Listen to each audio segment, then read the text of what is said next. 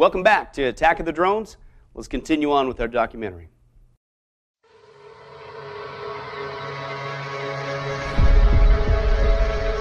Solo is the ultimate tool for aerial video and photography.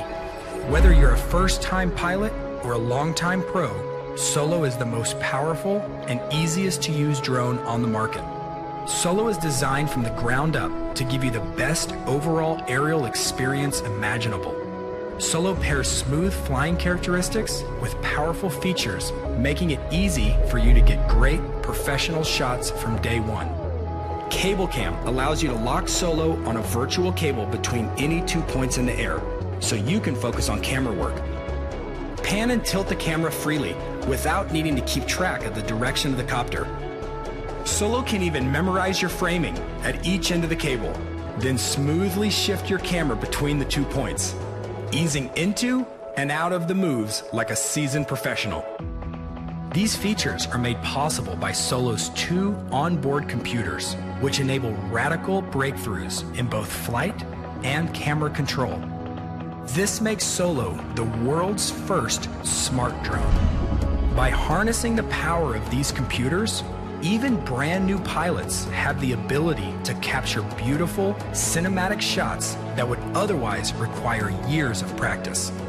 The included mobile app gives you a beautiful live view from your GoPro, easy access to Solo's exclusive shot modes, and even helps you learn how to fly with a built-in flight trainer. We've worked closely with GoPro to make Solo the world's first drone to give you full control of your GoPro through both our mobile app as well as dedicated buttons on Solo's controller. This controller was designed from the ground up to give you an unrivaled aerial photography experience. Its gaming controller-inspired ergonomics will feel familiar, even to brand new pilots. It also has its own built-in computer, putting control of both the vehicle and the camera at your fingertips. All of these features are seamlessly integrated into a simple, all-in-one system, giving you the power to easily capture amazing aerial photography. Hey, who needs 2 years or even 6 months to learn one of these things? As you can see, things are moving so fast in the drone technology world that anyone can achieve some pretty amazing shots. In fact, it's also revolutionizing the marriage industry. We've all heard of wedding photographers and wedding videographers. Well, imagine having one of these at your disposal. And that's exactly what's happening. Movie-style footage that makes your marriage video look just like a Hollywood wedding. Check this out.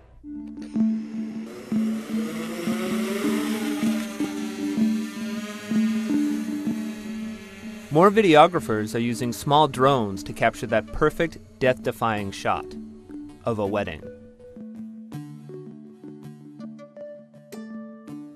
There's an explosion of this technology, and it's not going to go away if they just tell us we can't use it.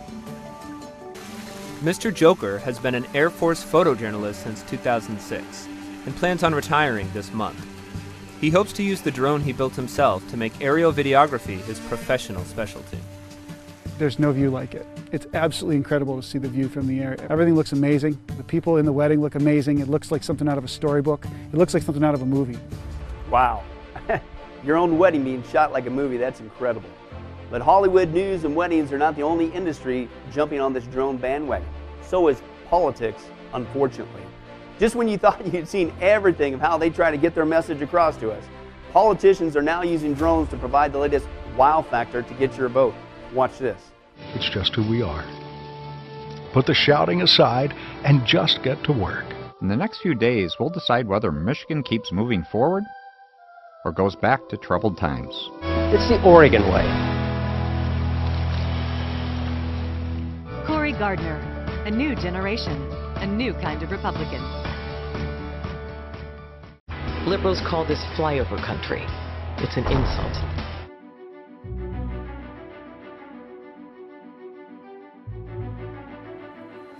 Well, hey, that gets your attention, doesn't it? Just when you thought you'd seen every trick in the book from politicians, wow. Now drones are helping to drone on for your vote, ha ha. But not to be outdone is the rest of the entertainment industry. Whether it's using drones to create a light show, or Walt Disney using them to create flying puppets, or even Cirque du Soleil using them for flying lampshades. Drones have become the latest trend in entertaining and wowing a whole crowd of people. Let's take a look at some of these examples.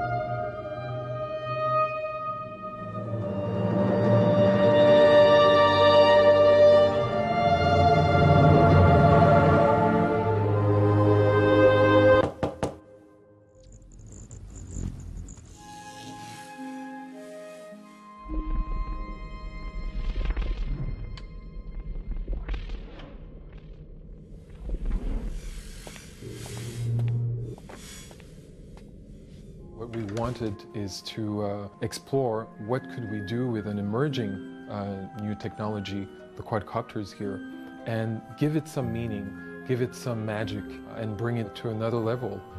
We have been doing research with flying machines for over 15 years. Using algorithms that we've developed, we can dynamically control a large number of flying machines with great precision, do things that would be impossible to do with human pilots. We saw right away that there was a potential with quadcopters to explore where else could we go and what type of interaction could they have with humans. We have synchronized groups of flying machines to music, have built structures with ropes and bricks in front of live audiences, performed various balancing acts, and even explored human flying machine juggling. What's fun is to imagine what else could we put on them to make them fly, and is it possible to make the quadcopters disappear? So we did a number of tests. We came up with all kinds of ideas. We even had, flying heads to see, what kind of effect it could create. Take a deep breath. Open up for new possibilities. There's sensation in innovation. This year we bring you a show without artists, a show without stages. Amsterdam Arena. Welcome to the world premiere of Air, the first drone entertainment show in the world.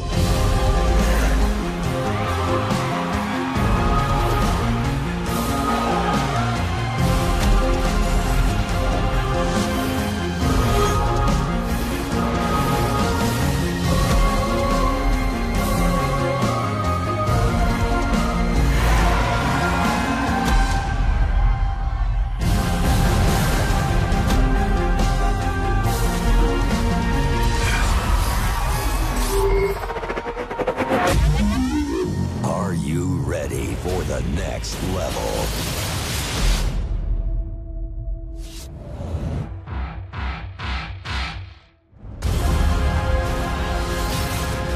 Air. Rise with us. Okay, looks like there's going to be a rise of new entertainment from the drones. Just when you thought you'd seen it all. We've got drones, drone races, drone ballet, drone light shows. Anything to grab your attention for the entertainment industry. In fact, speaking of grabbing your attention, did you really think that advertisers wouldn't pick up on this too? Unfortunately, they have. Move over old-fashioned commercials, now they're turning drones into literal flying billboards. Yay! And they're so serious about it, they're paying big bucks for it. One guy who's the founder of Dronecast, a drone advertising business, said this, quote, "When I first started, the idea was to fly for $100 a day, but then we got a large offer for $25,000 for 4 hours. Why? Because they can fly where traditional platforms cannot." Let's take a look at these examples.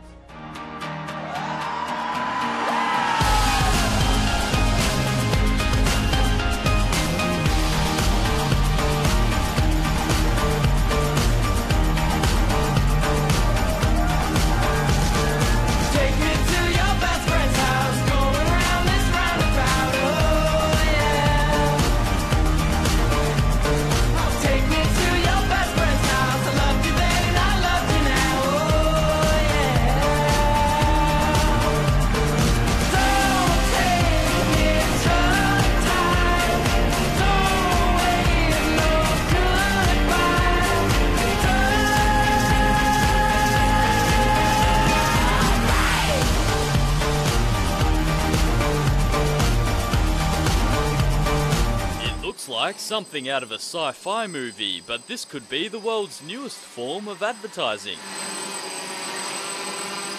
An unmanned aerial vehicle, better known as a drone, able to project vision onto the sides of buildings. Tonight we're trialling our experimental projector drone. At the moment the projector is kind of very stationary, but we're in the next version we're aiming to give it pan and tilt abilities.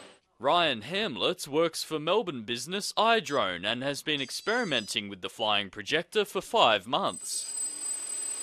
The drone is only 50 centimetres wide, and while current trials are kept low to the ground, Mr. Hamlet can picture the soaring potential. From a hardware point of view, we could project onto the side of the Eureka Tower. We could take it up and take it very high. With approval from CASA for commercial use, the company hopes the projector drone generates a different kind of buzz in potential clients, but it's just the tip of the iceberg in what they say is a booming industry. It's a long way off, but maybe one day scenes like this will be reality. Angus Ledwidge, Newsline. Oh joy. Just when you thought you could get away from commercials by turning your TV off. Not anymore. Now they're going to be everywhere. But again, that's just the tip of the iceberg concerning this invasion. That's just the media. The third invasion of drones is in the agricultural sector. You see, one of the most surprising places drones are taking off is in the agricultural community. The Federal Aviation Administration, or the FAA, has already issued drone permits for use in the agriculture and real estate sectors. And I know it might seem kind of odd that the agriculture industry would jump on the bandwagon with this technology, given the stereotypical response to country folks not being the most tech-savvy people or in the world.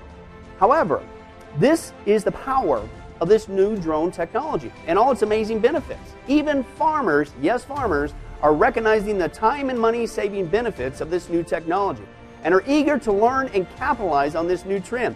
For instance, drones right now are being used to monitor crop yields as well as water usage to maximize their production. Let's take a look at this. It may seem hard to believe, but some of technology's greatest innovations have come right out of the farm. Growers are always looking for new ways to become more efficient, cut costs, and become more environmentally friendly. This latest step in precision agriculture gives farmers a new view from high above their fields. Instead of scouting a field the normal way, walking through or driving a four-wheeler, now we're seeing the whole field and we're being proactive. This is something that is very commonly used, and it's no more unusual to see one of these than it would be to see a crop dusting aircraft, which, as you can imagine, to farmers of 100 years ago would have been a truly miraculous piece of technology. We want to look at this as a tool for close-in work. Short-range work where we don't have a place to launch and land a fixed-wing aircraft, but we can fly the rotary-wing aircraft. Battery at 99%. At Small Vines, we're working with a farmer who already has a fairly high-tech operation. He's familiar with aerial imagery, what his crops look like from the air. That's so cool to hear it right above you. He's mainly trying to get a sense of water usage and his water damage. He's a unique farmer in that he plants his rows much more dense than they do in any other vineyard, so as a result he has different water usage and there's different water stress on his plants. So he goes and walks the fields more frequently to kind of get a sense of how that's playing out with his vines. And then throttle all the way down once you get down. Yep. No change to stay. Your pilot. That's not so hard. Yeah. One of the interesting things that we can do to alleviate problems like Paul's is we can take both visual imagery and near-infrared imagery. We can combine those together to create an NDVI image, which gives you a sense of how healthy your plants are. One of the things that it can indicate is water stress. Are your plants healthy? Are they not growing well? Hi, I'm Steve Redmond, Certified Crop Advisor. We're in the field today demonstrating one of the latest innovations for agriculture, especially for crop scouting. So what I'm holding is one of the newest UAVs. It's a Canadian-made company. It's called Aireon out of Waterloo, Ontario. This is their UAV. There's other manufacturers of UAVs. We're quite excited about this. This is actually called a quadcopter as well. So we have the four propellers, which gives us a lot more stability in the air under higher winds. We've just been actually equipped this week with a new camera called the TetraCam. This is the camera that's going to allow us to do NDVI images. So it has a NIR filter in it, which allows us to do a vegetative index of a field. For example, this cornfield behind me, this year is a fairly wet year. In this year, we have tile drains that are working, and then but we're seeing areas between the tile drains that are quite wet. So when we fly the UAV over the cornfield with this NIR camera, we'll be able to see those tile drain lines and the impact that poor drainage is having on the corn crop. And across the road, we actually have a wheat field that will fly as well, where the farmer is hoping to split the 60-foot tile drains that were put in the 70s and put a tile drain. So most of the UAVs, including this one, has a GPS receiver inside the equipment, and it actually picks up. So all the pictures it takes are geo-referenced, and that's what if we're going to create management zones for a farmer or split these tile drains, we need a very accurate geo-referenced picture. So that's one of the newest, latest innovations in agriculture. There's all kinds of uses for this. Every time I talk to a farmer, we get a new idea of how we might be able to use this. They're being used by engineering companies to do inspections, but in agriculture, this is a new frontier, and we're continuing to learn new applications for this technology. In other words, you haven't seen anything yet. So much for not being tech-savvy folks. In fact, drones are not only being used in the air to monitor water usage and plant health and overall crop production, as you saw, but they're now being used for crop planting as well. Move over old-fashioned tractors, the new drone tractors are here. This is the Kinze Autonomous Grain Harvesting System. What we do, we take a powertrain and put it in front of a Kinze grain cart, and then augment that with some ruggedized high-speed computers, series of sensors and controls. The system looks very similar to a human control system. There's still a tractor there, and it's a Kinze grain cart attached to it. What's different about it is there's a new series of e-stops, some red buttons around the perimeter. So if someone is too close to it and they feel uncomfortable, they can hit that and it'll come to immediate stop. And then the other obvious difference is there's no one in the cab of the tractor. In the cab of the combine, there's a tablet computer. It's actually an Android tablet, and it's running software that we developed, and it's the user interface of the system. What the system does, it'll actually determine the best means to get from where it's at to where it's been instructed to go to. When the vision for this came about, the autonomous system, actually my dad was riding with somebody to lunch, and they got to talking about farming, and he looked out and he said, you know, I believe 10 years from now it'll be very common to see drones out harvesting or planting. And so, you know, a few years later, we thought more about, you know, that very much could be a possibility. And it took us a couple of years just to get to the point where we were comfortable operating it on the company's fields. And then another year to the point where we were comfortable operating it with customers out there. And then this year, we're actually leasing the system to a number of farmers, and we're leaving it on its own.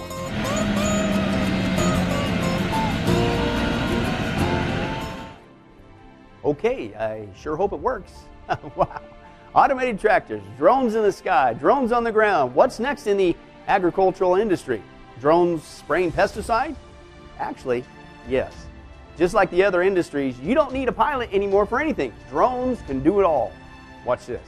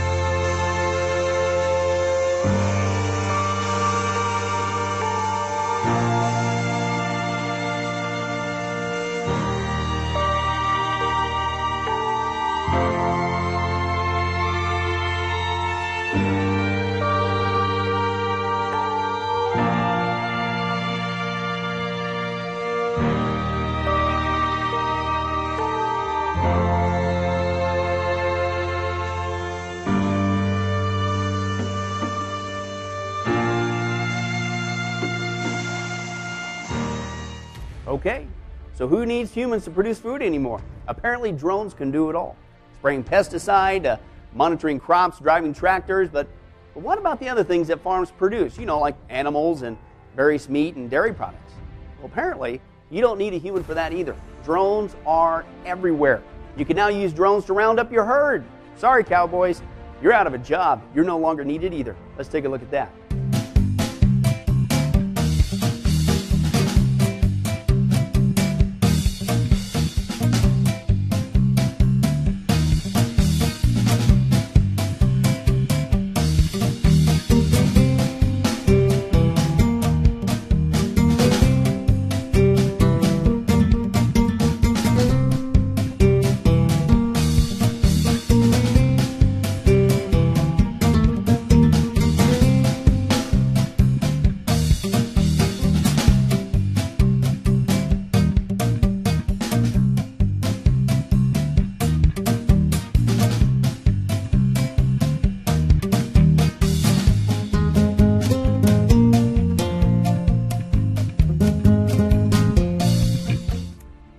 Hey, I guess Shep did his job. The new aerial cowboy, or drone, I guess.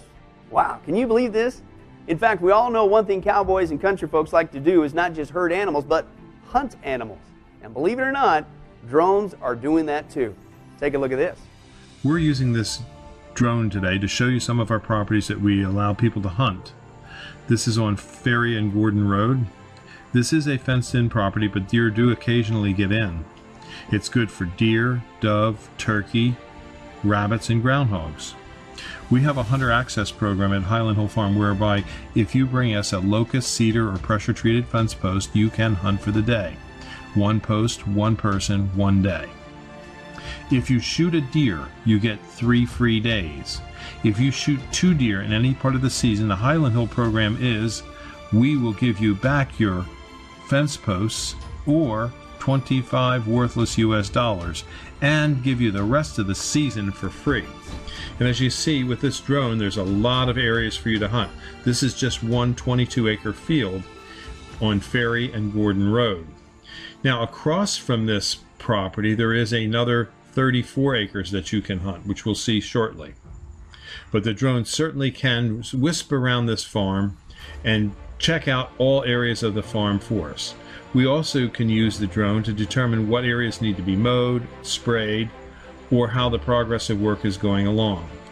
Now this is the other farm on 34 acres on the other side of Gordon Road and Ferry Road.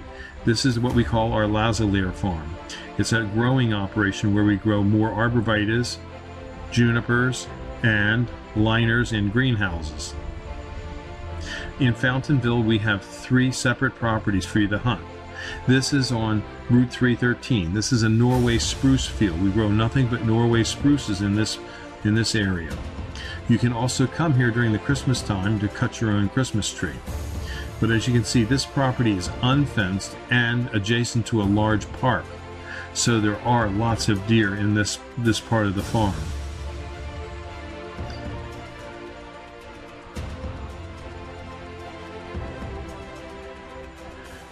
The other day when I was out, I saw 5 turkeys. We don't see a lot of turkeys here, like every day we see 4 or 5 turkeys, but it's occasionally there are turkeys here.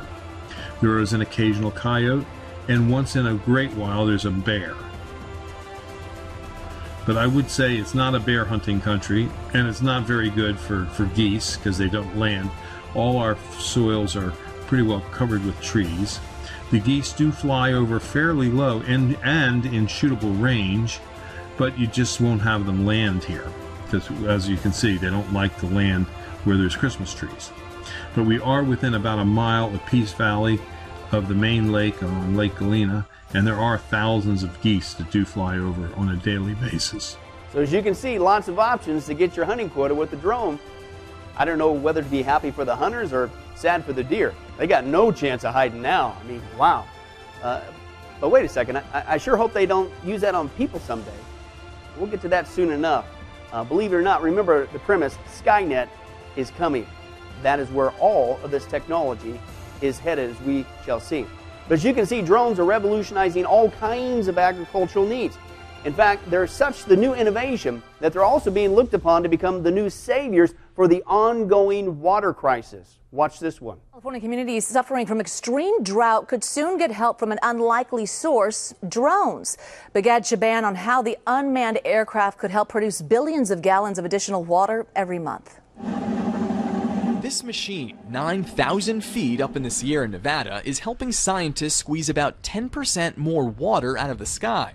But that job may soon be done better with drones. Meteorologist Jeff Tilley showed us his cloud seeding generator, which shoots tiny silver iodide particles into storm clouds. The process helps transform water vapor into snow or rain in about an hour. And so I assume that higher the elevation, the better results you get from cloud seeding? Over the Sierra, that's very true. That's why Tilley's team at Nevada's Desert Research Institute is developing a first-of-its-kind drone for cloud seeding. Piloted planes have been used for more than 60 years and can produce an additional 1 billion gallons of water for every 25 to 45 hours of flying. But they have to stay above the clouds for safety reasons. Tilley says drones can fly through clouds and stay in the air longer, producing even more precipitation for communities devastated by drought. You can think of it not only, oh, I have more water to shower with or water my plants with or raise crops with, you're really helping to keep the economy from having a brake put on it by the amount of water that's available. Tilly hopes his cloud seeding drone will begin soaking communities by the end of the year. Bigat Shaban, CBS News, Lake Tahoe, California. It's estimated the drones could cut cloud seeding costs in half because they require much less fuel than planes. Well, see, there you have it. Drones are all you need. No more human pilots for all your flying needs, period.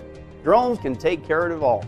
All the fresh water you could ever need. In fact, pretty soon, they could also help deliver all the fresh food you could ever need from the farm, literally to your doorstep or maybe even the restaurant. Don't believe me? Here's some guys trying to put this idea into action. Watch how it turned out. Oké, daar gaan we. 2 centimeter vandaan. Mes naar beneden. Zijn kooiten opzoeken en tjak. De Zwaan betrekt zijn asperges al 25 jaar bij aspergeteler De Zandspui in het dorp. En ieder jaar worden de eerste asperges op een bijzondere manier vervoerd. In het verleden gebeurde dat alles met een luchtballon en een Formule 1-auto en dit keer dus met een drone. En het leek allemaal voorspoedig te gaan, maar na een tussenlanding om de accu te verwisselen ging het mis.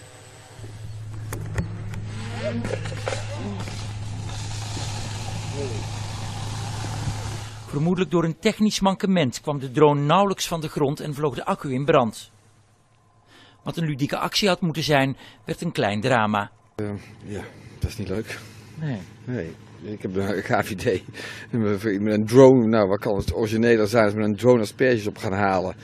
En dan, ja, dat is natuurlijk. Now, I'm not really sure what he said.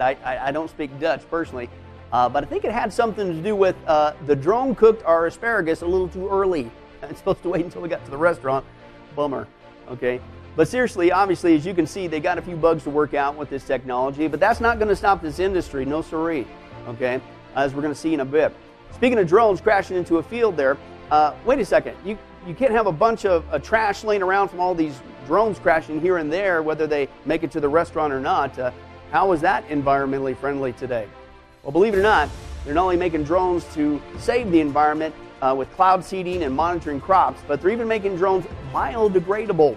And so if it does crash, it simply just melts away. How? By making them from fungus and bacteria. I'm not kidding you. Great for the environment, they say. Check this one out. Flying fungus. Decomposable biodrone takes to the skies. Sporadically, new drones impress us. Take this biological drone. It has a fugal body with a protective bacteria covering so it can degrade into the landscape without leaving a trace if it crashes. This type of drone is perfect for flying over sensitive environments, or better yet, to conceal spying, says Lynn Rothschild of NASA's Ames Research Center, an advisor for the student team that created it. No one would know if you'd spilled some sugar water or if there'd been an airplane there, she told New Scientist. The body of the prototype drone is made from the vegetative part of fungi called mycelium. The drone is covered in sheets of lab-grown bacteria. Coating the sheets are proteins cloned from the saliva of paper wasps usually used to waterproof their nests, New Scientist reported. Circuits were printed in silver air particle ink, in an effort to make the device as biodegradable as possible. The biodrone made its first flight earlier this month at the IGEM, International Genetically Engineered Machine Competition, student synthetic biology competition in Boston. New York-based company Ecovative Design, which also makes wine packaging from sustainable materials, helped mod the fungi material into the shape of the biodrone. While the biodrone is made from unusual stuff, it also has non-biological parts that do not easily disintegrate, yet at least, such as controls, RC quadcopter propellers and a standard battery. The team, however, plans to make everything, including the sensors, biodegradable. Well, isn't that great? Anything for the environment, apparently. Just dissolve it away with fungus and bacteria and everything's healthy and clean. What will they think of next? Actually, it's funny you should ask because maybe you've heard of those farms that don't follow all those environmental regulations. I mean, How can we make sure that they're being compliant with what they're supposed to do? It's a challenge. They own a lot of land. It covers such a huge acreage, and it's private property. How could we ever know what they're doing? Can you say drones to the rescue? Believe it or not, they're now becoming the new eye in the sky to expose all the lawbreakers out there who damage the environment, like this report shows. Now, drones are often the first choice for official surveillance or military operations. One American filmmaker, though, has used the unmanned aircraft to expose shady practices at US farm corporations, which he claims are putting people's health at risk. One of America's biggest secrets is that farms practically don't exist anymore. Mark DeVries filmed conditions he says would send shivers down your spine. Well, RT spoke to him to find out some of the unpalatable evidence he's uncovered. In North Carolina, there are thousands of huge industrial pig factory farms. And each of these farms has a giant open-air cesspool filled with untreated animal waste. And in order to get rid of the waste from these giant open-air cesspools, the manure is actually sprayed into the air, which causes it to turn into a fine mist and often gets blown by the wind right into nearby communities, which causes serious health impacts and also deeply affects people's lives. Well, see, drones can not only help manage farms, but they can now catch those nasty corporate farms, those bad guys who are breaking the laws and harming all of us. And that's the tip of the iceberg of what these drones can do in catching the so-called bad guys. Remember how we saw earlier how drones were being used to spy on and check out where deer and other animals were hiding for the hunter's benefit? But what if we turn the tables on them for another environmental concern and use them to protect the animals from poachers, i.e. hunters that have gone bad? I mean, wouldn't that be awesome? Believe it or not, they're already doing it. Watch this. Mathematics and drones may be the best hope of saving these elephants and this rhino from extinction. We take into account both the model of how the poachers are attacking the animals, as well as a model of how the animals naturally move through the park. This new effort links predictive analytics with drones to spot illegal activity in African game preserves. The computer program builds on the same algorithms developed to forecast locations of IED weapons caches in Iraq and Afghanistan. The Lindbergh Foundation's Air Shepherd program approached the Institute for Advanced Computer Studies at the University of Maryland, where the original military code was written. And where this has been tested, it literally stops the poaching. For the first time, the poachers don't own the night. Some African game preserves are the size of Connecticut and impossible to patrol on foot. So the program predicts one day in advance where the animals will be and where poachers are likely to strike. And we found that within a week of starting our flights in these areas, the poaching had stopped. Previously, it had been anywhere between 17, 18, 19 rhinos killed in this area a month. For the past 6 months now, it's been 0. The fixed-wing drone flies a pre-programmed night flight route based on the hard data. The drone is equipped with infrared cameras that send a real-time visual data stream to a command team in the field. Pre-positioned park rangers can be alerted to any suspicious behavior and surround an area in minutes. And what you're constantly doing then is creating this very synergistic data set of where the people on the ground who are covering these areas and driving them every day, either as wardens or taking tourists around, are inputting this data, and so every day the model gets better and better and better. Based on the program's success, Air Shepherd plans to deploy additional local anti-poaching teams in the near future.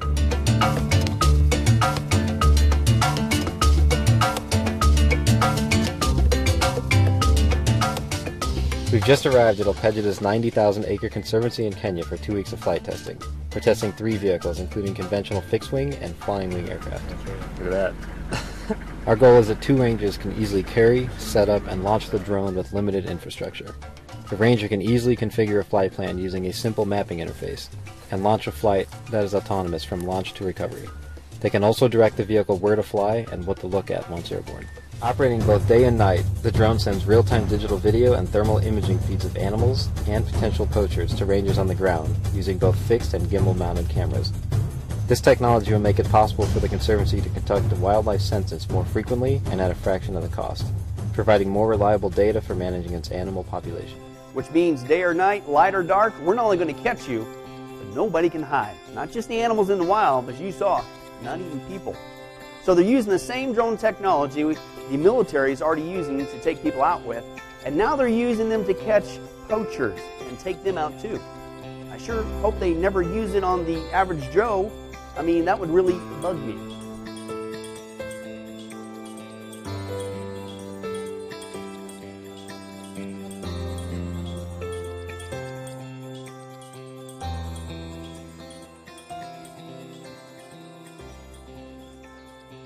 Well, Ron, I just want to thank you for taking the time to let us grill you, so to speak, and give an opportunity to share a lot of your background knowledge, or at least that which is safe to share. You know, behind the scenes, I know obviously with your background, can't share everything. That'd be a dream come true, but obviously it can share only that which is declassified, and certainly understand that, want to respect that.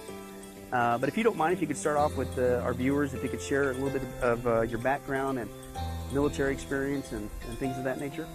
Sure, Billy. Happy to do that. So thanks for having me here. Well, actually I left home in 1970 to join the Air Force. Worked 20 years, just a little over 20 years with the United States Air Force. And at that time I was what they called a 316. So I was a missile systems analyst.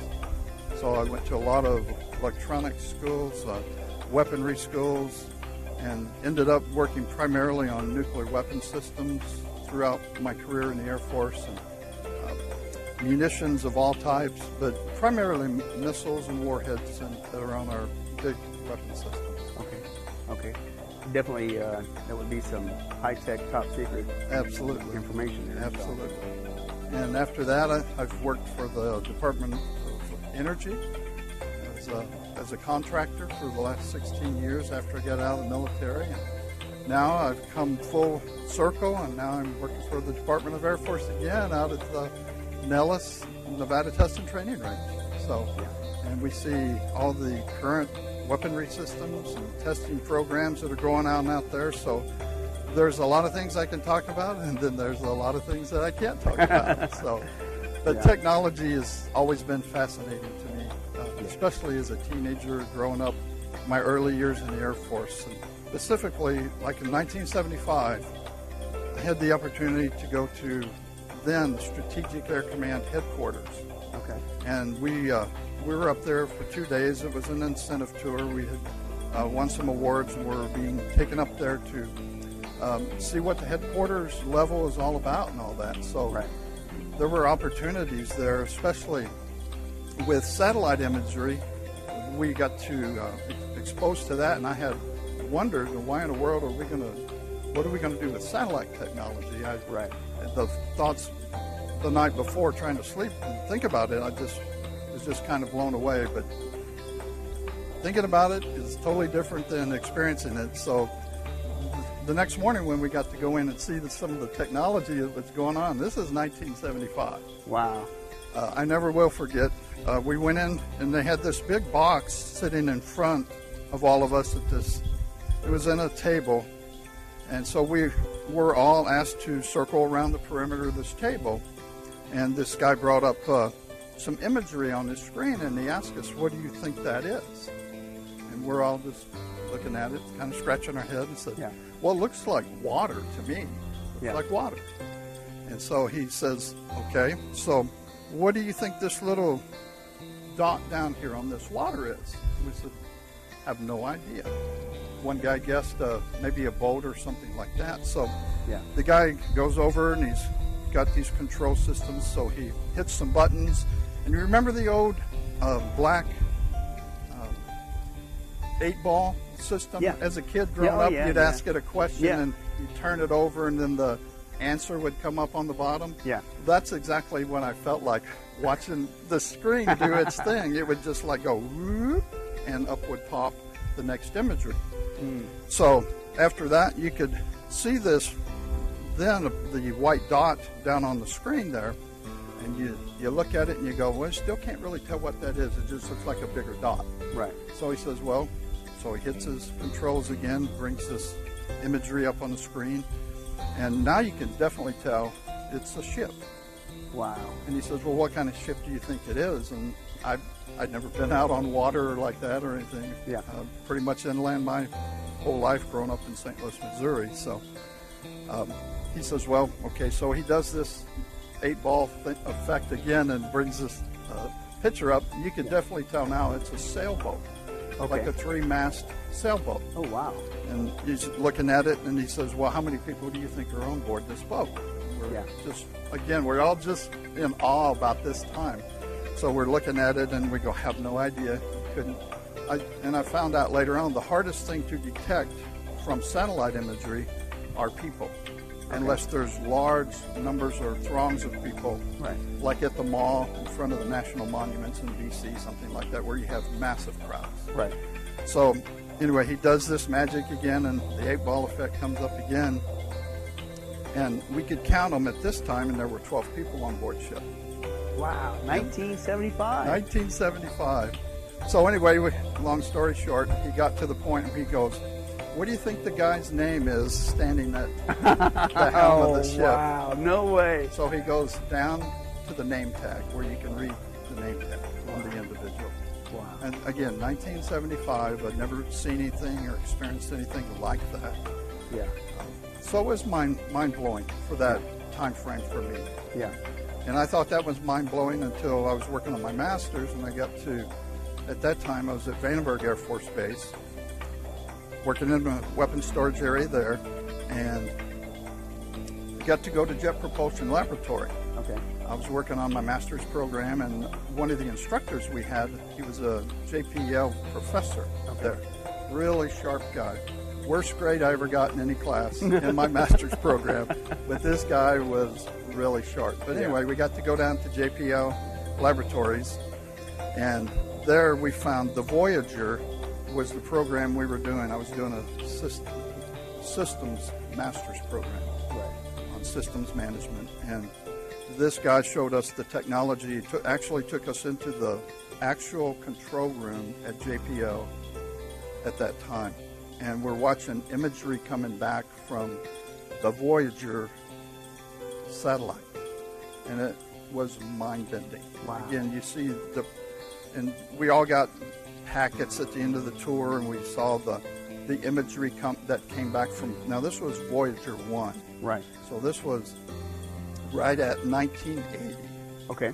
So when you see that and you hear the time frames that they're talking about, that these systems come back from space, it takes days for this imagery to come back through space. So anyway, they've bypassed Saturn and all these things, and they're on their way to Jupiter.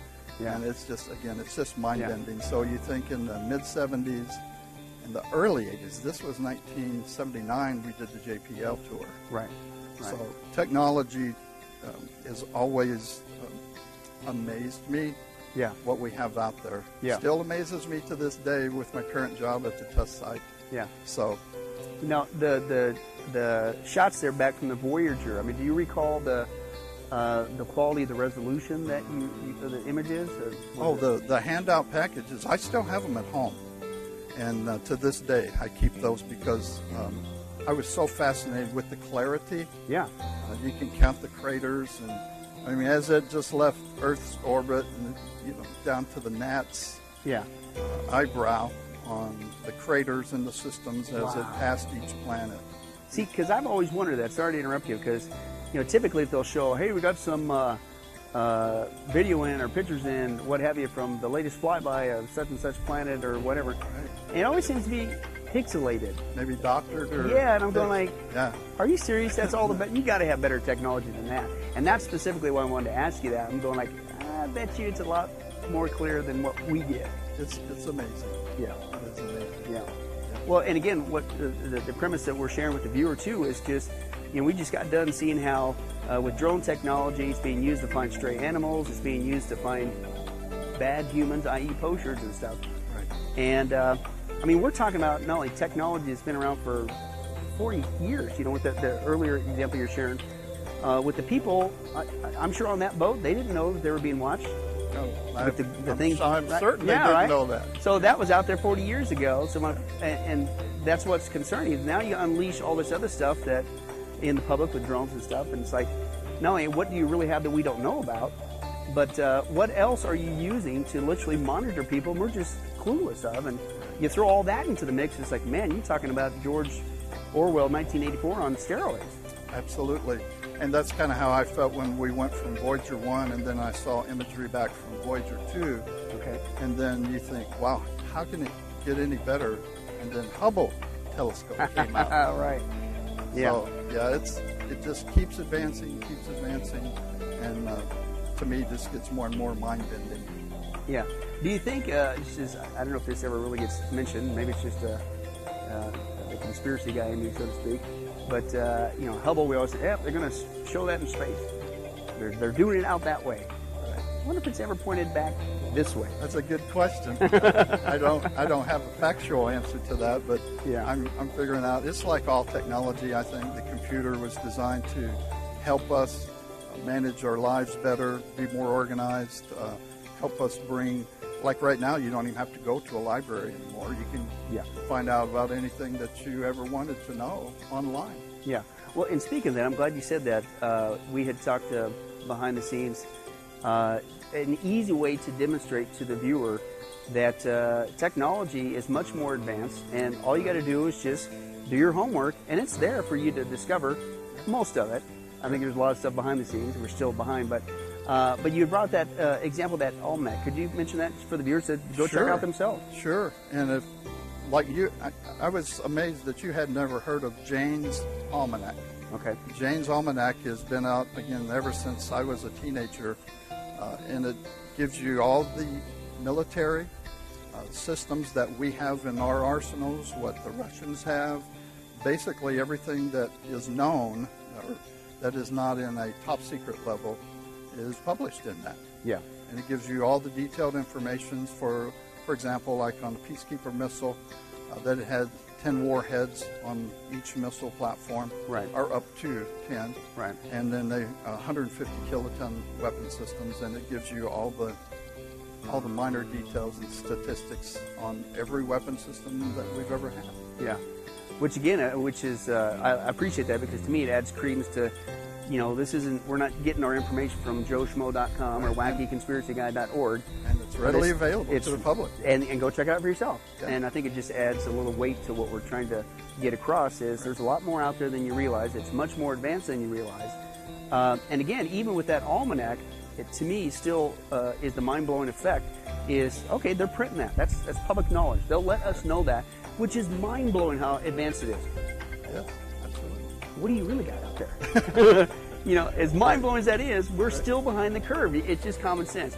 But speaking of, before we let you go, Ron, we talked about examples 40 years ago, 1970s, 1980s. Just off the top of your head, is there anything that was kind of wowed you in the 90s and maybe 2000s? There are, and many of those today that I'm around or get to experience. I can't publicly talk about at this time. Okay, gotcha. At some point I'll be debriefed when I retire and things of that nature, but even then I still will be obligated to protect our public and our secrecy. Right, okay. But hey, just the 70s and 80s stuff, right? I think it gets the point across. What is really out there that we have no clue. And again, the example of being monitored from the sky. People, and it's not just being done, it's been done for decades. The technology's been there for decades, and it's being done, oftentimes, unfortunately, without people even realizing it. Right. And I think there are, from my background, even today, we tell too much through television and some of that technology that can't even harm our nation at this time. Yeah. So there's a lot of things that we need to protect. But Big Brother is out there. Big Brother is alive, well, and busy trying to keep us safe. Yeah. Well, Ron, thank you again for taking the time to let us, again, pick your brain, and fascinating stuff. And I know I know it's still the tip of the iceberg, but just what you're able to share, declassified information, I think gets the point across. But thank you so much for taking the time to share. My pleasure. All right, thank you.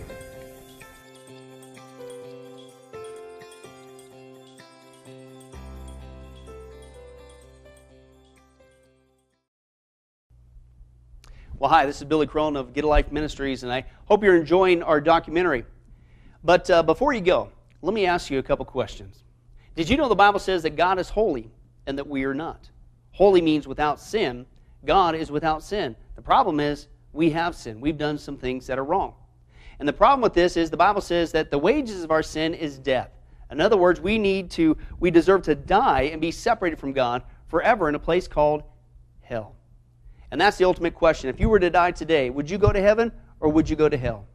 Well, unless you deal with the sin issue, the Bible's very clear. We're not going to go up. We're going to go down. And that's what I wanted to share with you today. God wants to fix this for us. He's made a provision so that we could escape hell and go to heaven through His Son, Jesus Christ, but we don't want to admit it. And so out of love, He sent us something called the Ten Commandments. It's His way to give us an x-ray so that we can admit we got a problem, that we have sin inside that separates us from Him. And if we would just admit it and ask for His help, He'll fix it. But let's take a look at His divine x-ray. The Bible says in the Ten Commandments, the 9th commandment says, if you will, you think you're good enough to get to heaven, you're holy like God, you're without sin, then prove it to God. Don't ever bear false witness. That's the 9th commandment, which means lying. So how many guys have ever told a lie ever once in your life? Well, every single one of you should have raised your hand because we all have. Believe it or not, that disqualifies you right there for heaven. The Bible also says you shall not steal. Don't ever take anything without permission. Folks, if we're honest, we've done that too. The Bible says that God is so holy, even His name is holy. You shall not use the Lord's name in vain. And now the blessed name of Jesus Christ has become a common cuss word. That's called the sin of blasphemy.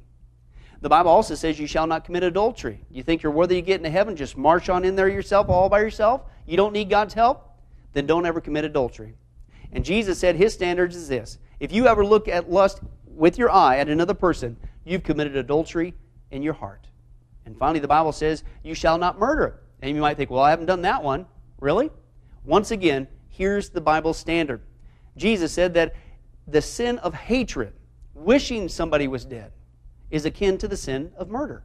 You just, if you will, pulled the trigger in your heart. But that's just 5 out of 10. How you doing? You're going to stand before God one day, and you're going to have to admit who you are. He already knows, but you're going to have to admit, hey, God, let me in. Let me into heaven. I'm a liar. I'm a thief.